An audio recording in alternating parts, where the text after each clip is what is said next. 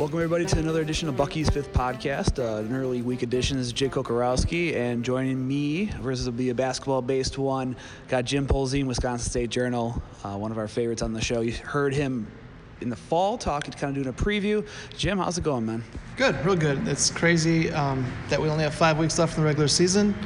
It's gone fast, and I know the next 5 to 7 to 8, however many weeks Wisconsin lasts, are going to go even faster. And I think that's crazy. I mean, you mentioned like we've gone by so fast. It's they're 16-6, 8-3 in the Big Ten. Heading into this week, they have 2 road matchups: so Minnesota on Wednesday, Michigan on Saturday. Maybe the biggest thing, just kind of talking about. Did you foresee them being in kind of at this point, this time of the year? You know, I didn't go through game by game, but I think if you went back and listened to our podcast at the beginning of the season, I think I predicted them to finish 4th in the Big Ten. I really thought they'd get back into the NCAA tournament.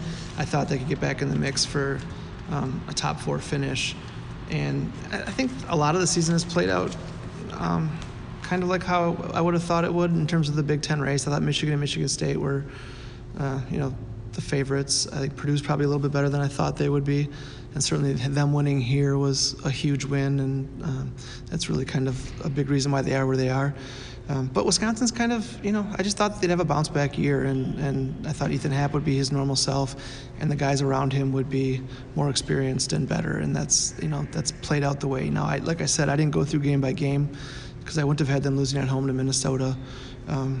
Maybe wouldn't have had them winning at Nebraska, but that was before the injury to Copeland. So, it's been a strange season. Looking at Wisconsin now, they are sitting in 4th place, as you talked about earlier, with that 16-6, 8-3 in the Big Ten. There's a 3-way tie between Purdue, Michigan State, Michigan atop the Big Ten. And, I mean, you see the trends. That 5-game winning streak is huge, Jim. That's helped them get to that point where they're now heading into this week with Minnesota and Michigan on the road. But what are just some of the trends where you're seeing they're not committing as many turnovers, especially the last 3 games? They're holding opponents to season lows on the defensive end. But what are you seeing through your eyes? I think defensively is where they've made the biggest strides in the last month. And, you often see that happening.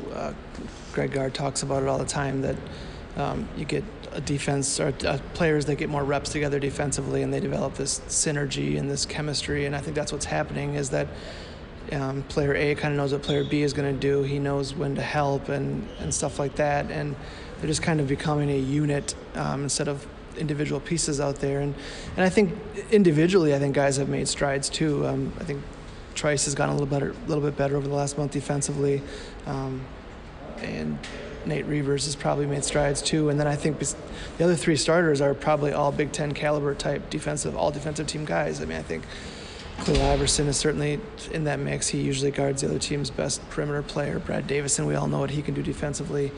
Ethan Happ, I think, is an underrated defender who's really taken on the expanded role of kind of guarding the stretch 4s now. And so I think any one of those 3 guys could be all defensive team this year, and that says a lot that you have 3 legitimate candidates. So I think together, combine it all, you're seeing a defense that's just kind of come of its own the last month.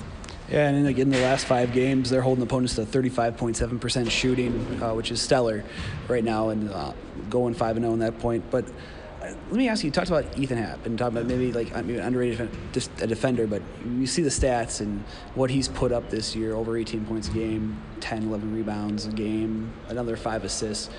And I asked Nick Osen from Sky Sports Talk about this last week.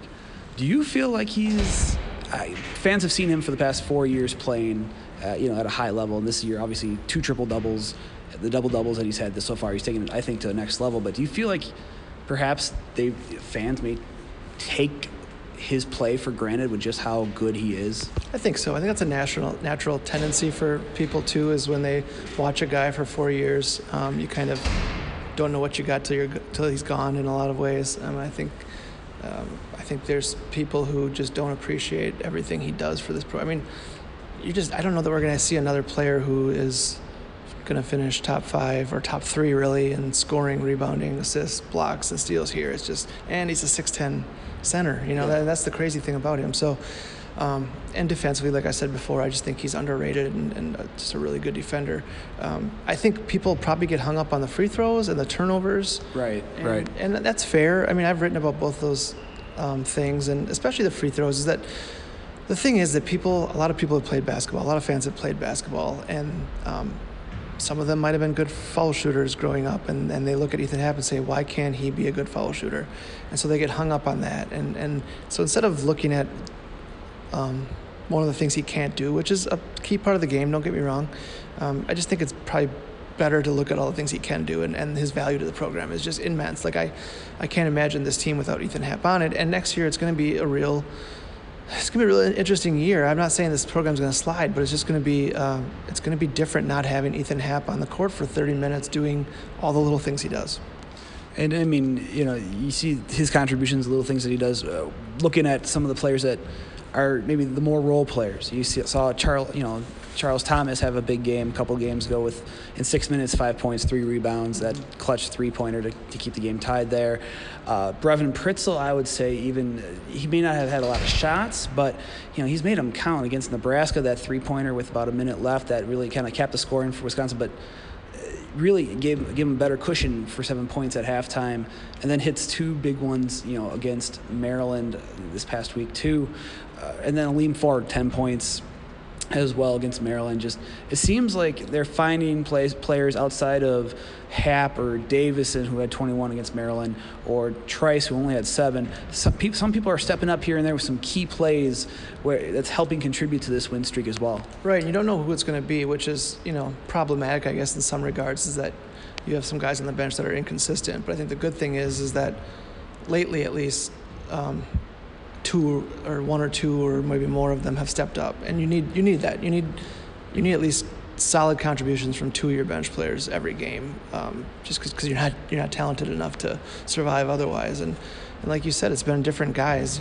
Ford, I'm waiting to see him do it a little bit more consistently. I think that would be huge if he can find his stroke down the stretch and be a consistent 3-point threat.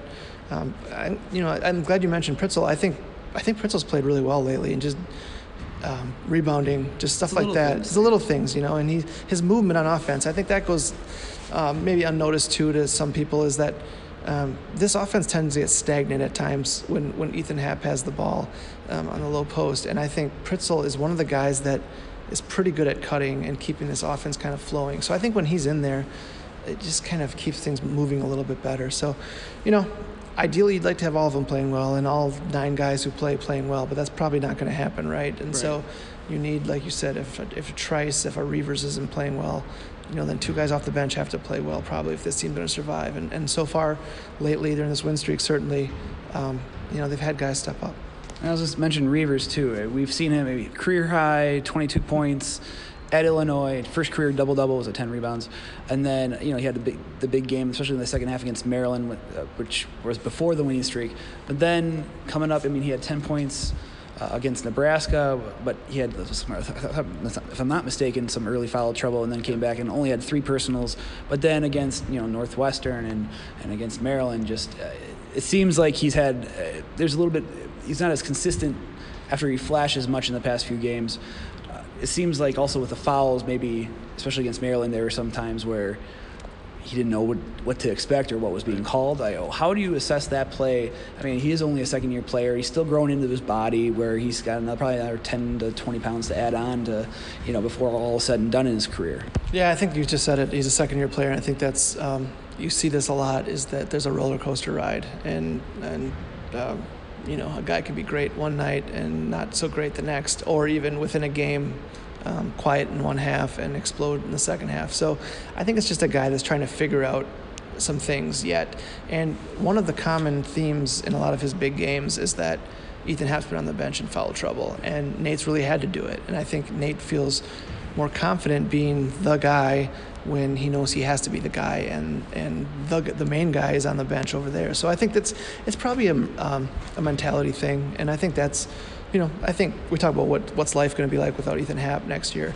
I do think we'll see more of the high-end Nate Reavers, because he knows he'll know he has to be that guy, and I think he'll be more comfortable being that guy on the low block and stuff. So, I guess this shouldn't be surprising. I think everybody after the Illinois game was like, oh, it's from here on out it's going to be smooth sailing, and that's probably just not realistic to expect, especially when he gets in foul trouble. I think that can't be understated. Is when you get in foul trouble, it changes your focus, it changes your mentality, and you probably play a little differently the rest of the game. So I think the key for him Wednesday night at Minnesota maybe is just to, not stay out of foul trouble in the first half and get in a rhythm and get in a groove, and maybe that'll kind of help spur his scoring and other things.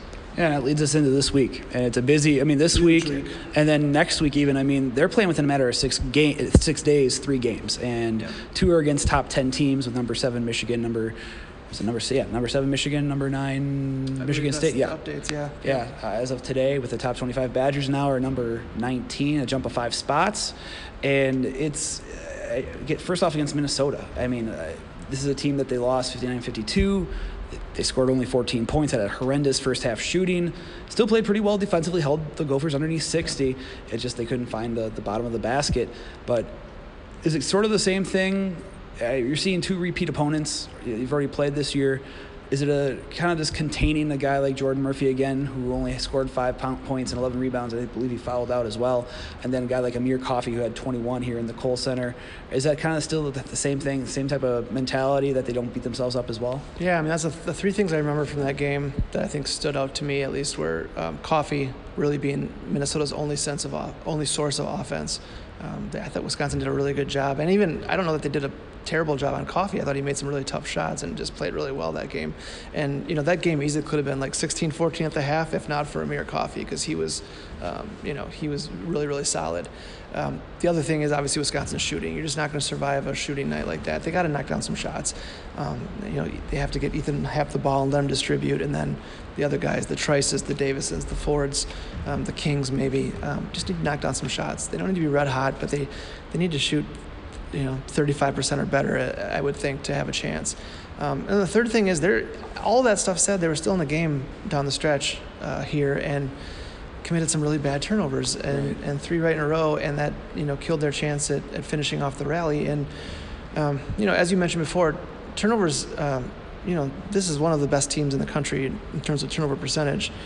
But when they do commit turnovers, they seem to come in bunches, and they seem to come at bad times. So, if you're going to win on the road, you got to take care of the ball, and they'll have to do that on Wednesday night. Yeah, and then you have Michigan heading to Ann Arbor, and obviously a team, Michigan, that comes off they had a loss at Iowa, and now. Is it still kind of maintaining the same takeaways or the same type of, keys to the game that happened, a couple Saturdays ago? It's hard because obviously you're in a road atmosphere, and you probably, Michigan obviously wants to stay atop the Big Ten, and there's going to be an added atmosphere with them, trying to get a little bit of revenge probably. But I guess what are the keys to try to take a win away, from Ann Arbor? Same things. I think this program is. Kind of the pillars of this program are never really changed. Take care of the ball, play solid defense, take good shots and make those shots. I think those really the only 3 things that if you do those 3 things, you give yourself a chance. Now maybe you don't win because maybe Michigan plays up to its capability and beats you at home, but I think if the bottom line is you need to do those 3 things: take care of the ball, and take good shots and play good defense, and then at least you have a chance. We won't get into Michigan State, but my question for you on February, which is going to be obviously a tough one. This question's a tough one. This one coming up, because we prepped beforehand because I'm trying to be a good podcast host. But February 13th, that is the day after the Michigan State game, which is next Tuesday, the 12th. What will be their conference? How many conference losses will they have? So they're 8-3 right now. I think they're going to have 5 conference losses, and I don't know that that's a reflection so much on Wisconsin, but just in terms of the schedule being it is. I don't know which ones I would say they're going to win. I just look at the overall schedule. It's tough to win at Minnesota. It's really tough to win at Michigan, and Michigan State's had their number. So all three of those games could be losses. I think they'll find a way to win one of them. It wouldn't shock me if they win two of them. It would really shock me if they win all three, just because that's a gauntlet. But if you can somehow get through these next three games, 1-2 or 2-1, the rest of the schedule is not easy, because nothing's easy in the Big Ten this year, but it's manageable. And I got a piece running in Tuesday State Journal and breaking down the schedules of the remaining team, or the contenders. And Wisconsin's got the second easiest schedule of the contenders. Purdue's got the easiest schedule by far, but Wisconsin's next. And you wouldn't think that based on these next three games, but once they get through this gauntlet, the last six are manageable. And so, you don't want to dig yourself another hole. They already dug themselves almost out of one hole. You can't dig yourselves into another one. So I think this next 8-9 days are huge, and not just in terms of the Big Ten race, but NCAA tournament seeding, stuff like that. This team's played really, really well these last 3 weeks. Let's see if they can continue it. Jim, man, it's always great having you on the show. Love to have you back on again soon, and I owe you, like I told you before, I owe you a beer and a beer rock one of these days. But anything else coming up from the State Journal from you? I'm doing something for game day Wednesday on the success Wisconsin's had recruiting the state of Minnesota. That's certainly not a story that is new. But this has been a 15-year type thing, starting with Cam Taylor back in 2004. I think that was recruiting class. But I talked to Greg Gard a little bit about just kind of the genesis of this, of getting the recruiting going in Minnesota, and he gave me some really interesting stuff. So I'm going to go home and write that right now, and hopefully fans enjoy just kind of a look at why Wisconsin's been so successful in that state, and really why it's helped this program be so successful over the years. Jim, you're amazing, man. Appreciate your time as always. A pleasure. Thanks for having me. We're going to take a quick break, guys. Come back. Aleem Ford talking about his 10 points, working on his improvement, what he's working on improving on, and then looking ahead to Minnesota. This is Bucky's 5th podcast.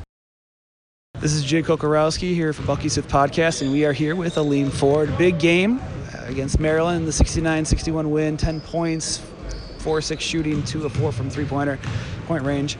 How does it feel like, hitting double digits in points, but, hitting some key shots towards the end of that game, which were, critical? Those three-pointers, helped, one, get the lead back for you guys, and then two, that second three gave you guys some distance. It's definitely a confidence booster. Just being out there in late game situations and just being able to contribute and make some things happen for the team is definitely something that I'm proud of. So, for those that haven't played basketball like in such a competitive setting like college basketball, what's the feeling where you have a Kohl Center crowd? They had the whiteout going on. Mm-hmm. The energy was there, comparable, even more so maybe than even the Michigan game. But what does it feel like when you drain a shot like that and you hear the place explode? It's amazing. I don't really know any words for it to explain exactly how it feels, but it's just great to see the crowd so into it, and we can definitely tell as a team the difference in the arena and the energy boost that it gives the team. As I say, with that, you also pulled down, 3 rebounds. You had that offensive rebound that turned into the tip-in during, or before the three-pointers hit. And if I'm not mistaken, you also helped force a turnover with, a travel. But what play stood out to you the most, in your opinion, from that game on your end? I'd say the tip-in. I've always been able to shoot the 3-ball, and that's something that comes fairly easy, even though I haven't been shooting the ball too well. But just being active, and the coaching staff has been talking to me about being active and doing more of the little things to contribute when I'm out there on the floor. So just being able to just get in and get in the mix and have that tip in is definitely something that I look back at the game and feel like I need to do more of. As I say, when it comes to I know you have had there's a hint of a rough stretch before that game where, didn't have any points, I think, for the last 3. What do you tell yourself during those games, those stretches, to kind of keep confidence up, or just, how do you keep yourself focused, through times where, maybe you're not hitting the shots that you thought you should? I'd say during the Nebraska game, I was 0 for 7 from the field, but I was just more excited about the win, and then just being the fact that I didn't really contribute with much scoring, and we were still able to pull out the win. Just shows that if I just keep being aggressive, and I know the shots will fall eventually. I'm not going to miss the rest of the shots for the rest of the season. So if I just keep being aggressive and keep taking good looks, I know that they'll fall, and that'll just add on to what I can bring even more. I was gonna say, when it comes to your teammates, and your coaches, what did they tell you? What are they telling you? Not just in practice, but either away off the court, or what are they telling you to just continually, just to help you work through things? To just keep being aggressive. Not once throughout the stretch did I hear Coach Gard to tell me to turn down a shot. He just always says to keep being aggressive, and the coaching staff as a whole is just always saying to just always look, if it's a good look, take it. And even other guys have just kept saying, like, shoot or shoot. You're a shot maker, not a shot taker. So just keep being aggressive, and I've just been getting positive info from everyone on the team. When it comes to with looking ahead and what you guys are, actually maybe before that, looking back, what are some of the things that you've worked on improving this year, and what are some of the things that you're still hoping to kind of hone in on, throughout the season and beyond? I definitely feel like I've been more aggressive in the past recent games, even though my shot hasn't been falling how I would like it to be, but just being more aggressive and being able to get to the rim or get rebounds and just make plays and contribute on, like, all aspects of the game. And when it comes to looking ahead to Minnesota, and Kobe King's right next to us. Looking ahead to Minnesota, this is your first time to the Barn, right? Because you guys only played against Minnesota here at the Kohl Center last year, right?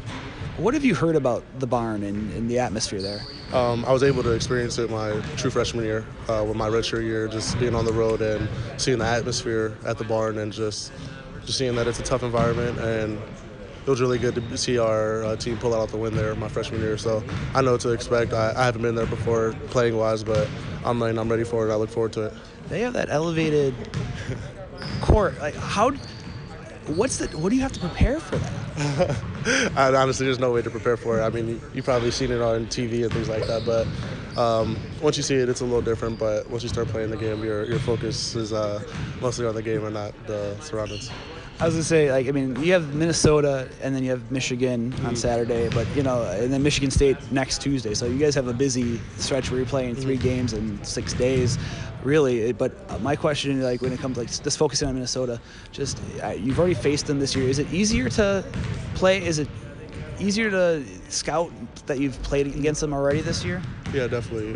We do have a tough stretch, but just the second game around, you've been there before. You've tend to know players' tendencies, and you've experienced it all before. So we go back in the film session and we watch clips from the last game, and then we just pretty much tone in on what they like to do. And we've all had situations with them before, so just being able to experience it the second time definitely makes it a lot easier. I would say keys to the game in your opinion. Obviously, maybe that's, I know first game 14 points in the first half. I know that's one key, is to get hot early. But what are some of the keys? You guys limited Jordan Murphy in terms of points with 5, but I know Amir Coffey went off for about 21. But what are some of the keys to the game that you're seeing from your vantage point now? I'd say transition defense. Coaches have been talking about how they've been pushing it a lot more recently in these last few games, so I know that's one of their tendencies and something that they like to do. So just being able to corral them in transition and load them on the defensive end and make them play from the outside. I know they're not the best three-point shooting team. We're not going to give them any easy looks, but just make them take shots that they most likely wouldn't like to take or are comfortable taking. And we're going to wrap things up here on Bucky's Fifth Podcast. Again, thanks to Aleem Ford for talking with us, as well as Jim Polzin, Wisconsin State Journal. And Jim will be up there in Minneapolis. Bucky's Fifth Quarter won't be up at the Barn, but make sure you check us out. We'll have some game recaps, some analysis as well coming up for both Minnesota and Michigan. We will be in the Kohl Center on the 12th when Wisconsin hosts number 9 Michigan State. But for now, again, big thanks to Aleem Ford and Jim Polzin. Find us on Twitter at B5Q. For me, at JakeCocoB5Q. And then our Instagram page, make sure you check out some of Dan Sanger's great photos. Really great photography from him. And then check us out. Obviously, we have our new home on Megaphone. And just go anywhere. iTunes, Google Podcasts, Apple Podcasts, Spotify. Wherever you find podcasts, look up Bucky's Fifth Quarter. You'll find us there. So, enough talking from me. This is Jake Kokorowski signing off from just outside the Kohl Center. We'll talk to you guys later this week for a National Signing Day wrap-up show here on Bucky's Fifth Podcast.